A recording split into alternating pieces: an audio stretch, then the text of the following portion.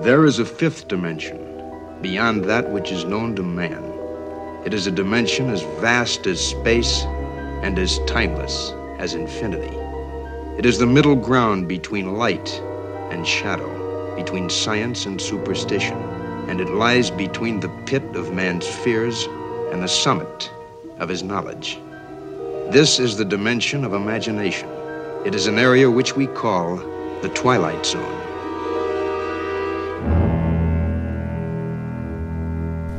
Okay, tonight's the big night. We're going out to the movies again, and this time it's another Fathoms Events, and it's the 60th anniversary of the Twilight Zone, and they've got 6 fully restored episodes plus kind of a behind-the-scenes little documentary, and it looks like the theater is about half full based on buying my ticket, and so it should be a pretty fun time. And it's just me because it is a weeknight and people need to get up and go to work in the morning, so yeah, that's kind of going to be a late night since it's 3 hours long.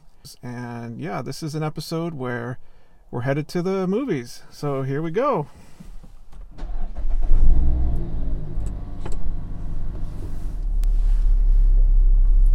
So The Twilight Zone is a TV series that is written and hosted by, and I'm not sure if he ever directed any episodes. I'll have to look that up. But Rod Serling was kind of the mastermind behind The Twilight Zone. And it's a long-running series. I think they have over 150 episodes total. And I can't say that I know that I've watched every single episode, but I know I've watched a lot of Twilight Zone when it was on TV back in the 70s and the 80s, reruns. And then on Hulu, I want to say it was on Hulu for a while. Maybe it still is. And yeah, I watched quite a few of my favorite episodes. And some of the episodes they're showing tonight are some of my favorite episodes as well. So I'll be able to talk more about that after the movie, because I, at the moment, can't remember all 6 of what the episodes are. But that's okay. It'd be good to be surprised.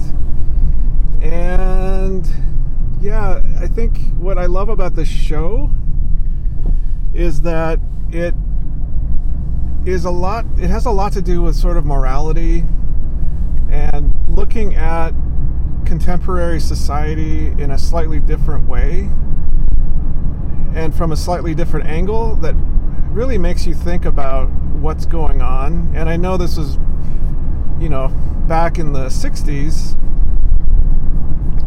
but a lot of the stories really are relevant for today. Absolutely. They're kind of timeless in a way. And I think I mentioned in a previous episode that what I love about classic movies and in this case classic TV, the really good ones become sort of timeless. Like East of Eden, I think, is the one most recently that I felt this way about.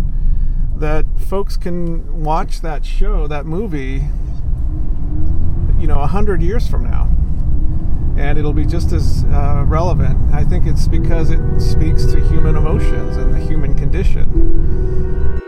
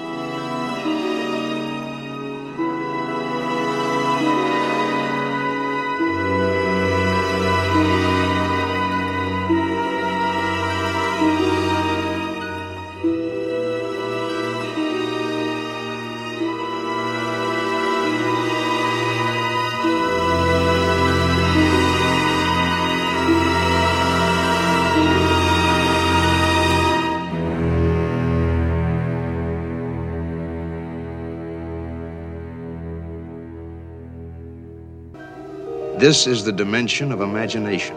It is an area which we call the Twilight Zone. Hi, this is Matt Johnson, and I'm coming to you from North Bend today, and you're listening to Classic Movie Reviews, and you can find us on the internet at www.classicmoviereviews.net and also on Patreon. Just go to patreon.com and search for Classic Movie Reviews. And we're talking about The Twilight Zone today. And this is Bob Johnson in Los Angeles, welcoming everyone back to Classic Movie Reviews and kind of an overview of the feature film that Matt went to that contained 6 episodes of Twilight Zone.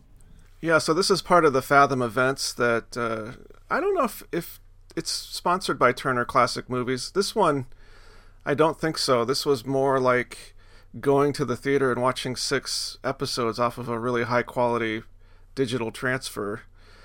And it was interesting because they had like the end caps of the episodes where they would show, like, they showed like 4 different production little graphics at the end of each episode. Wow. And they had, I was wondering about this, they had like it would fade to black when there was going to be a commercial rather than just edit out those. It really made it feel like you were watching the TV episodes but on the big screen.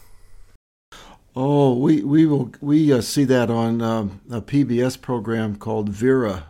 She's a detective in Scotland, and rather than just go straight through, they'll do a quick change back to the title of the series of the episode, and then go back to the show. I like that. Yeah, and the other thing they did, which I liked, was that at the end of the episode, they would show Rod Serling talking about what the next episode was, even though these weren't shown, in consecutive order of how they were aired. But at the end of every Twilight Zone episode, Rod Serling would come on and say something like, "And next week we are going to," and then he would describe a little bit about the episode. So it kind of set up. It really felt like you were watching it on TV, but condensed into a 3-hour time period and on a huge screen. That would be quite a television screen, wouldn't it? That'd be the ultimate sort of, home theater. You'd have to remodel your family room to fit it in. Well, it's bigger than my house. I'd have to have a whole new house. Did anybody during the start of the movie describe how they selected the 6 episodes? No, I was a little disappointed they didn't have any sort of introduction like they do with some of the movies. Like when I went to see Alien in the theater, Ben Mankiewicz came on and talked about it, and I was really hoping that they would do that. But based on the documentary afterwards, I feel like they chose episodes that really represented the themes that Rod Serling was writing about in The Twilight Zone. Yeah, he covered quite a range with fantasy, science fiction, suspense, horror, and psychological thrillers. It was all over the place.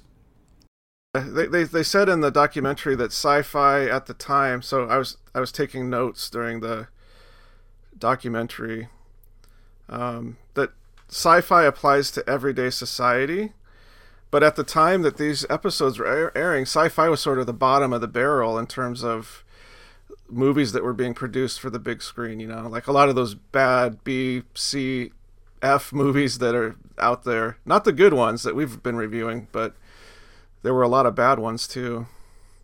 Oh, I remember when we were getting ready to do Forbidden Planet, it was seen as a breakthrough because it was given an A-level budget and full color treatment and leading stars. That really, in 1956, moved sci-fi to a whole different level. Even The Thing from Another World in 1951 was still pretty low budget. Yeah, but just fortunately really well written and directed. And so the other thing that they talked about is the bravery of Rod Serling. So some of the things that he was tackling, and the one that my favorite episode of the 6, so I'll just tell you what the 6 were. The first one was Walking Distance, which is the one where a VP of an ad agency stops his car at a gas station and then realizes that he's really close to his hometown, so then he walks home. and sort of gets transported back in time to when he was a little kid, but he's still an adult, so he's kind of seeing his childhood through adult eyes, and it's very nostalgic. I thought you'd like to know the boy will be all right. Doctor says he'll limp some, but he'll be all right. Oh, I thank God for that. You dropped this at the house. I looked inside it. It tells a great many things about you. Your driver's license, the cards, the money in it. It seems you are Martin Sloan. You're 36 years old and you have an apartment in New York City. It says your driver's license expires in 1960. That's 25 years from now. And the dates on the bills, those dates haven't happened yet either. Then you know, Pop. Yes, I know. I know who you are. I know you've come from a long way from here. A long way and a long time. But I don't understand how or why. Do you? No. But you do know other things, don't you, Martin? Things that'll happen. Yes, I do. Martin. Yes, Pop. You have to leave here. There's no room. There's no place. Do you understand that? I see that now, but I don't understand. Why not? I guess because we only get one chance. Maybe there's only one summer to every customer. That little boy, the one I know, the one who belongs here, this is his summer, just as it was yours once. Don't make him share it.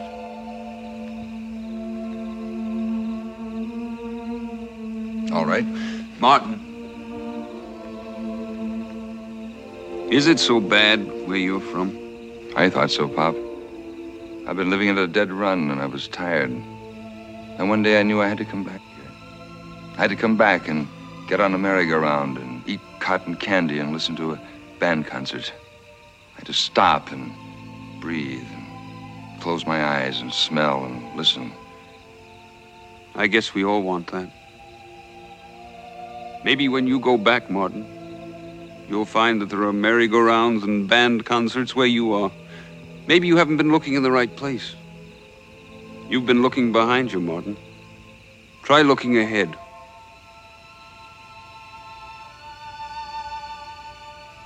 Maybe. Goodbye, son. Goodbye, Pop. Oh, it would be, yeah. I remember that one. Yes, and so that was, they talked a lot about how he loved to write about nostalgic things about his growing up, and apparently that little town in the episode really represented his little hometown. And apparently the hometown that he grew up in remodeled their merry-go-round to resemble the one in that TV episode. That's neat. Yeah.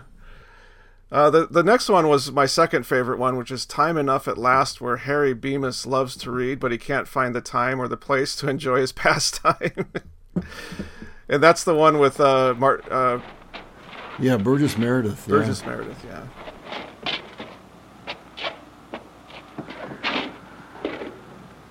Collected works of Dickens.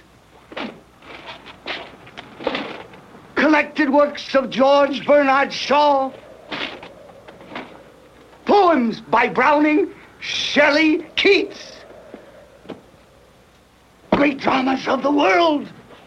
Books, books. All the books I'll need. All the books I'll ever want. Shelley, Shakespeare, Shaw. All the books I want. All the books. And then the next one was The Invaders, where an old woman lives in this ramshackle farmhouse and comes face to face with alien invaders. And then there's a twist at the end about who the invaders are. I remember that one too, yeah. So far I've seen all these. Wow. And that one was interesting because there's no dialogue in the episode. She doesn't say a word the entire time. The only dialogue is at the end from the from the space creatures.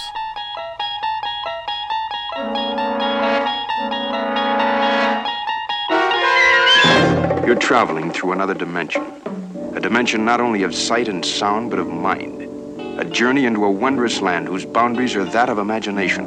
That's the signpost up ahead. Your next stop, the Twilight Zone.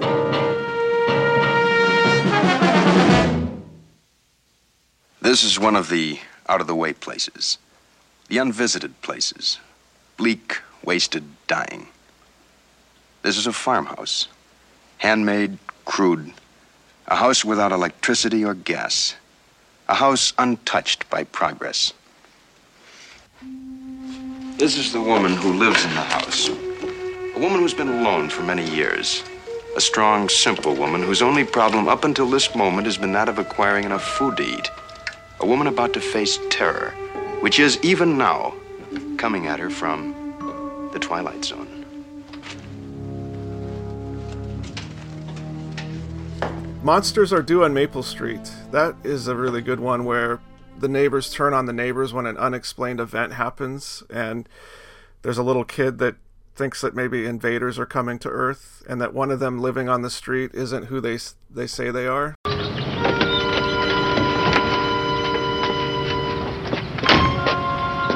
I don't understand it. It was working fine before. Well, you out of gas?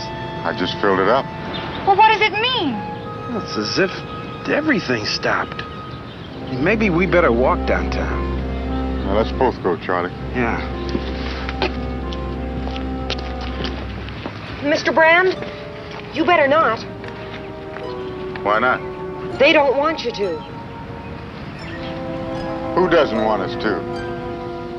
Them? Them? Who are them? Whoever was in that thing that came by overhead. What? Whoever was in the thing that came over. I don't think they want us to leave here.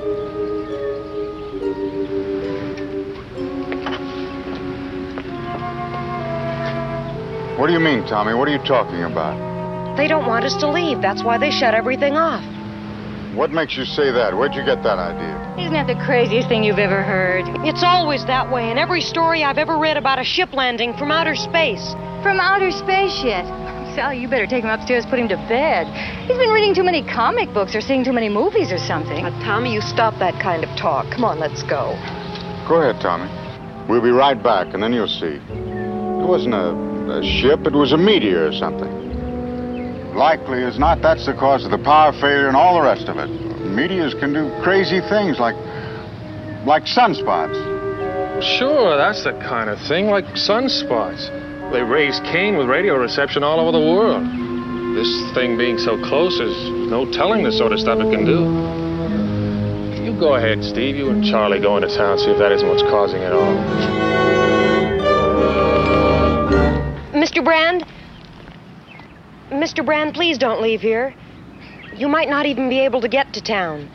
It was that way in the story. Nobody could leave. Nobody except... Except who? Except the people they'd sent down ahead of them. They looked just like humans, and it wasn't until the ship landed that... Tommy, please, son. Honey, don't talk like that.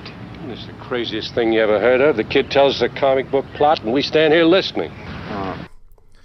Do you remember that vaguely, vaguely. So many of his episodes had a basis in what was going on in the real life and in politics. But in order to have it get onto television, he had to put it into a science fiction or other format. He talked a lot. Well, yeah, about this that. This one was really about, like, I thought about McCarthyism and the Cold War and how things can really spiral out of control when you start pointing fingers at each other. And I thought it was so relevant to today. So many of these episodes are so relevant still today, the themes and what he's talking about. Oh, totally. I agree, yeah. Yeah, they're almost timeless. The next one was... Oh, absolutely. The next one was my favorite one, though, which was Eye of the Beholder. Janet Tyler is in hospital having undergone treatment to make her look, quote-unquote, normal. Her bandages soon come off, and all to say that truth is really in the eye of the beholder. You realize, of course, Miss Tyler, why these rules are in effect. Each of us is afforded as much opportunity as possible to fit in with society. In your case, think of the time and money and the effort expended to make you look... Look like what, Doctor? Normal, the way you'd like to look.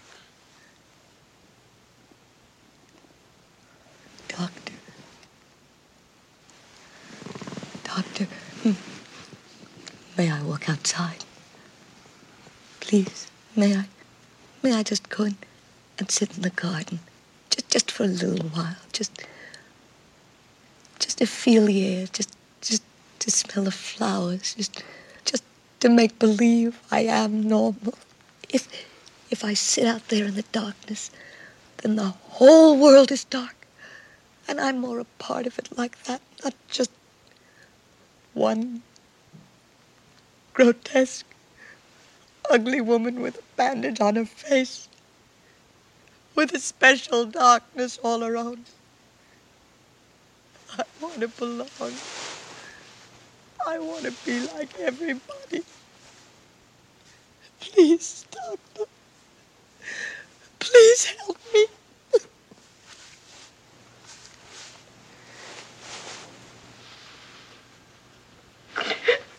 There are many others who share your misfortune. People who look much as you do.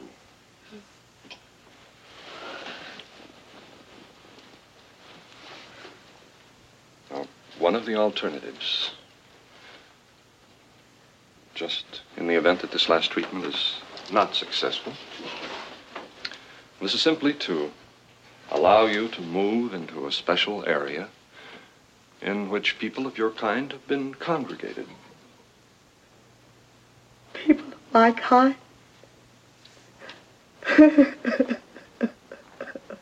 Congregated? Oh, you mean segregated?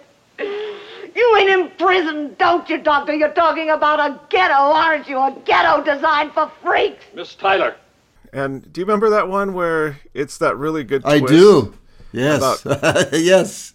There's an awesome line in there about having to conform and why do we all have to be normal, and the fact also that she wants to be normal. Like she's so upset that she's not normal. And I thought, wow, you could just remake that episode as is and it would stand up today. He always added, or almost always added, an unexpected twist at the end of the episode. I always waited for those because you were never sure what was going to happen. Well, that leads right into the last one, which, To Serve Man, where... A whole new meaning. Yes. Michael Chambers recounts recent events on Earth after the arrival of an alien spacecraft. Chamber attempts to decrypt a book the aliens left behind. The book title seems benign, but it's not what they think. To Serve Man. That's... That Canamet, or whatever it is he calls himself, walked off and left this book yesterday at the UN. The White House seems to feel that if we can decipher what this book says, we can find out what these Canamets are up to. Obviously nothing but our good. He hasn't commented on the loss of this book. He's probably unconcerned that we have it. Why should we be so concerned? They've done all right by us so far. Parlor tricks.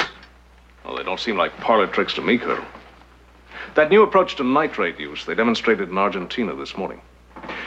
That soil had more vitamins in it 6 hours later than a drugstore chain. I know that country. That's as barren and fruitless as any place on Earth. Well, we might lick this, we might not. But I got a strange feeling. What? We're looking a gift horse in the mouth. I got another funny feeling, too. And that is? That if these Canamets are as helpful as I think they are, you boys are going to be out of a job. And probably so will I. Am I to assume this is a scientific analysis, Mr. Chambers, or just some Kentucky windage? Well, I don't know what it is, Colonel. Beyond an instinctive feeling. It tells me that when this Earth gets enough to eat, when there are no more wars or diseases or famines, this is going to be a Garden of Eden. Your optimism is most refreshing, Mr. Chambers, but I suggest that for the time being, You continue your process of deciphering until you can tell us precisely, and I mean precisely, what that book says.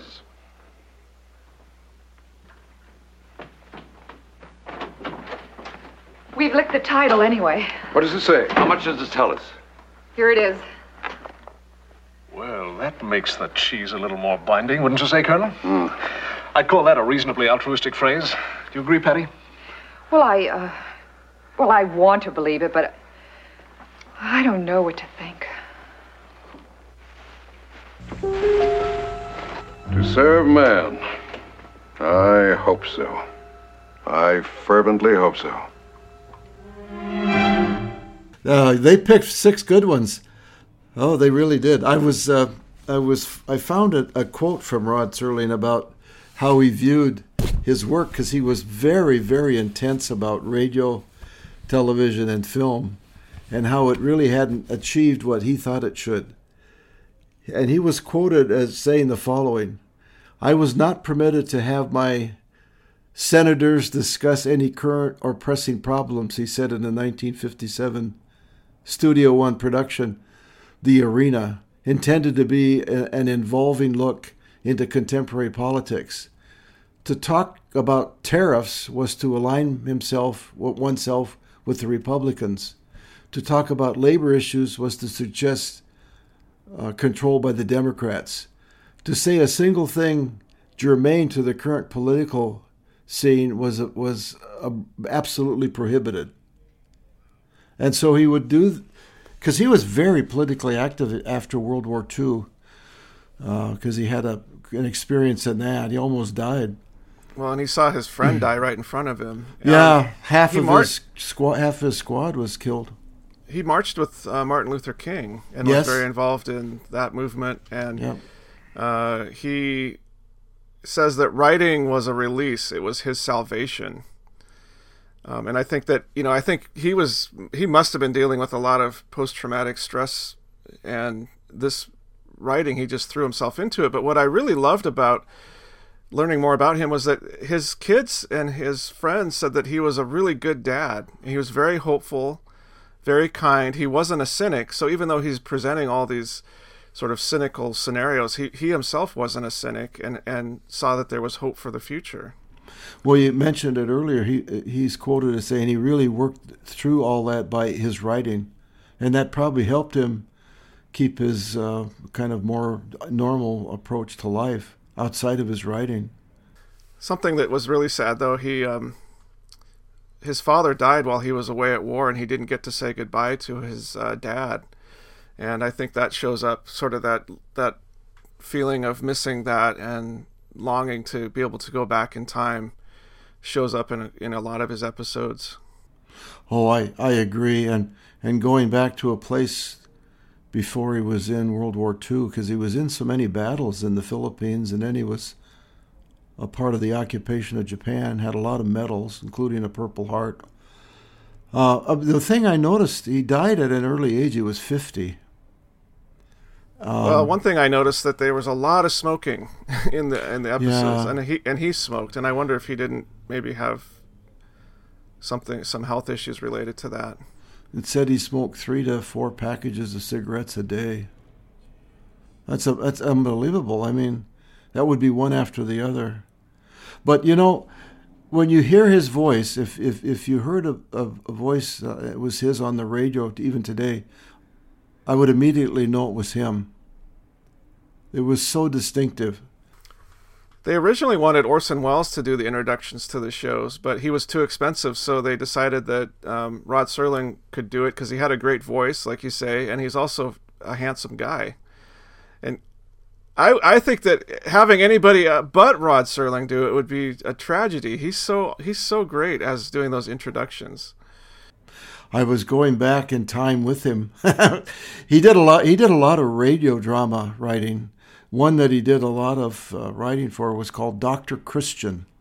And I remember listening to that back when I was a kid. And then he wrote so many wonderful television film and turned into films later, like Requiem for a Heavyweight. Oh, yeah. And one that, if you haven't seen, it's just really, really well done, called Patterns, about corporate governance and the executive suite in a large company. It's really, really intense and well done. And one of my favorite Westerns, mainly because of the title, Inherit the Wind. Oh, No, I'm sorry, not Inherit the Wind. That's it. Saddle the Wind.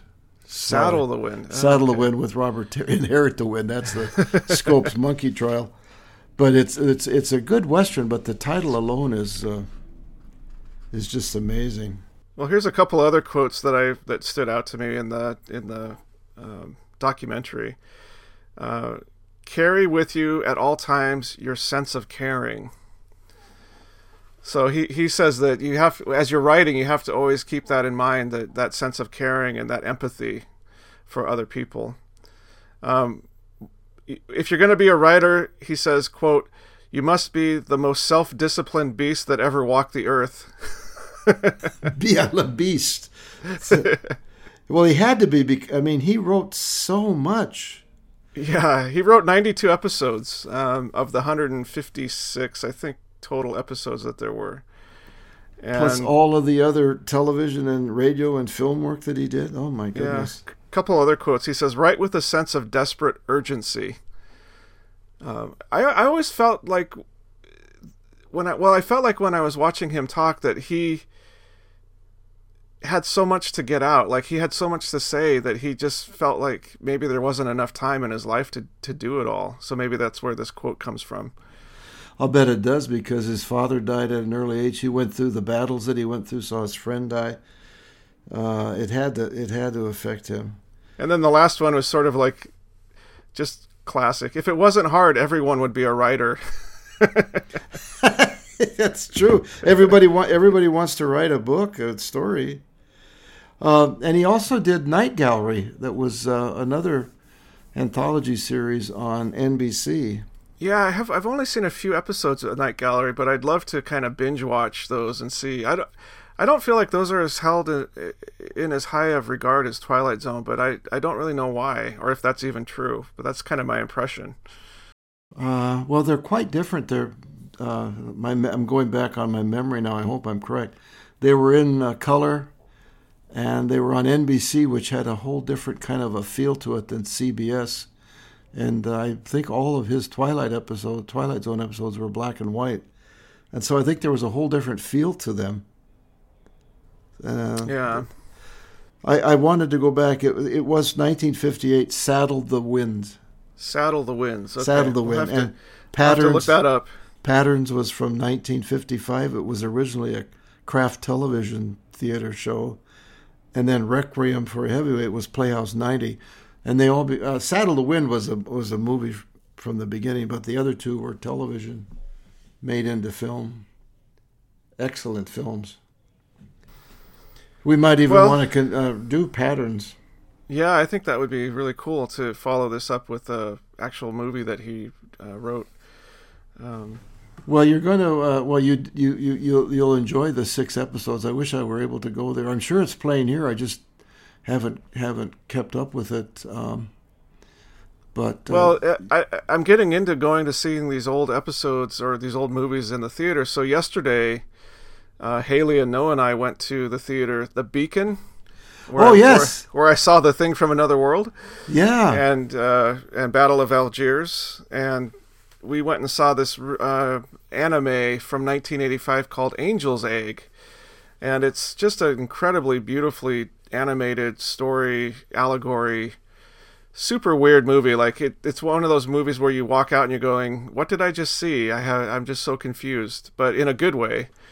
And the theater was full. We almost didn't have a place to sit. So I'm happy to see that this little art house theater in Seattle is apparently doing pretty well. That's it. What's the name of the film again? It's called Angel's Egg, and it's an anime from 1985. And I'll put a link in the show notes. It's available to watch on YouTube for free. And it's an allegory, and I'm not sure that I could describe it to you in any coherent way. I think a lot of his episodes on the Twilight Zone are hard to describe. They're just so unique. I love them. Yeah, I think the ones that they chose, especially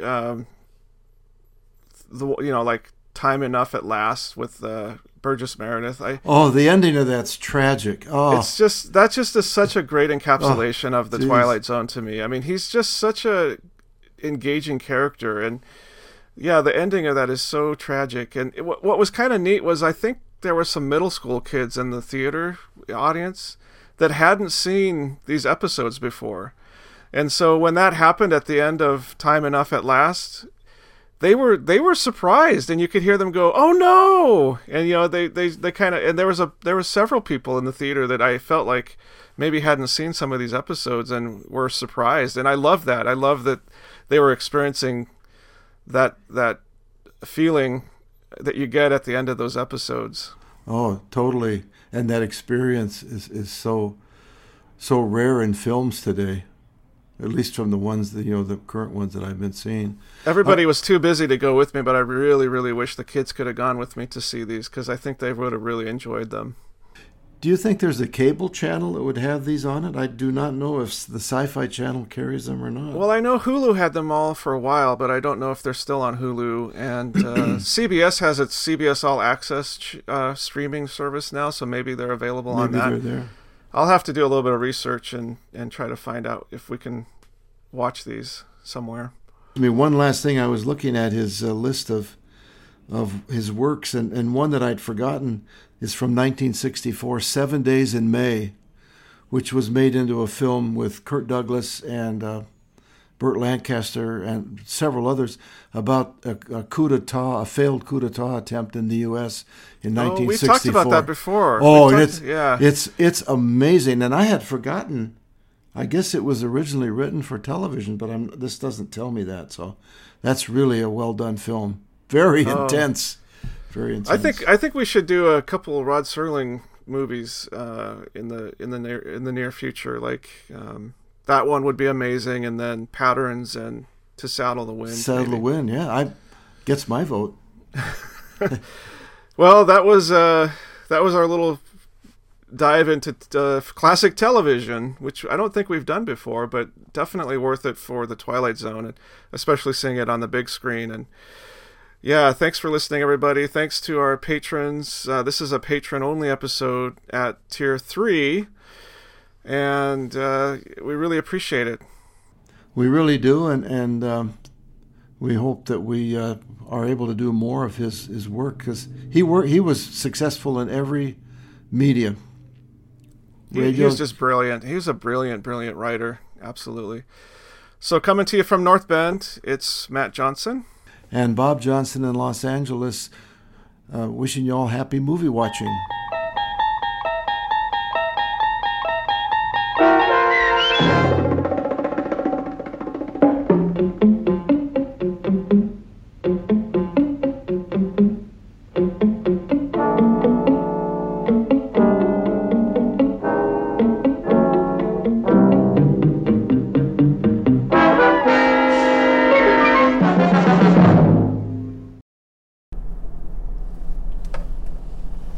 Just got back to the car after watching The Twilight Zone in the theaters, and wow, that was amazing. They definitely chose, I think, some of the best stories, for sure. And then kind of the order that they put them in was really good. I can talk some more about that. But mainly I just wanted to get out this idea that he was an amazing person. I mean, his story about his own life, the documentary at the end was probably worth the price of admission just by itself. And I'm going to try to find some clips of his lectures that he gave at Ithaca College, because he said some profound things there. He said some profound things, and I was getting teary-eyed at the end because he died so young. He was basically my age. And, he had so much more to give, so that's too bad. But, wow. Amazing event. I really wish that my kids could have come. I think they would have really appreciated it.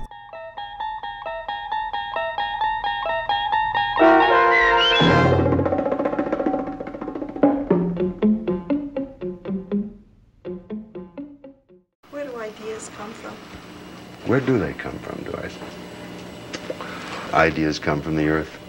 They come from every human experience that you either witness or have heard about, translated into your brain in your own sense of dialogue, in your own language form. Ideas are born from what is smelled, heard, seen, experienced, felt, emotionalized. Ideas are probably in the air, like little tiny items of ozone. That's the easiest thing on earth, is to come up with an idea. Then the second thing is, the hardest thing on earth is to put it down. Who was it that said, writing is the easiest thing on earth? He said, I simply walk into my study, I sit down, I put the paper in the typewriter, and I fix the margins, and then I turn the paper up, and I bleed.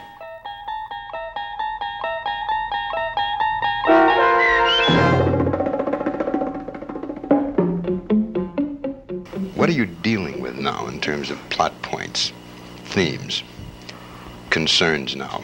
The world and everything in it. Hunger, poverty, the anguish of the human race, the desperate sense of self-destruction that we entertain all the time, the deep, pervading gloom that comes with our inability to cope. Of course you're going to over-concern yourself with issues. It's right that you should do so, and it's expected. This year, next year, but not 3 years from now. Leave that soapbox behind. Carry with you at all times your sense of caring and your concern, but put it into the mouths of flesh and blood people.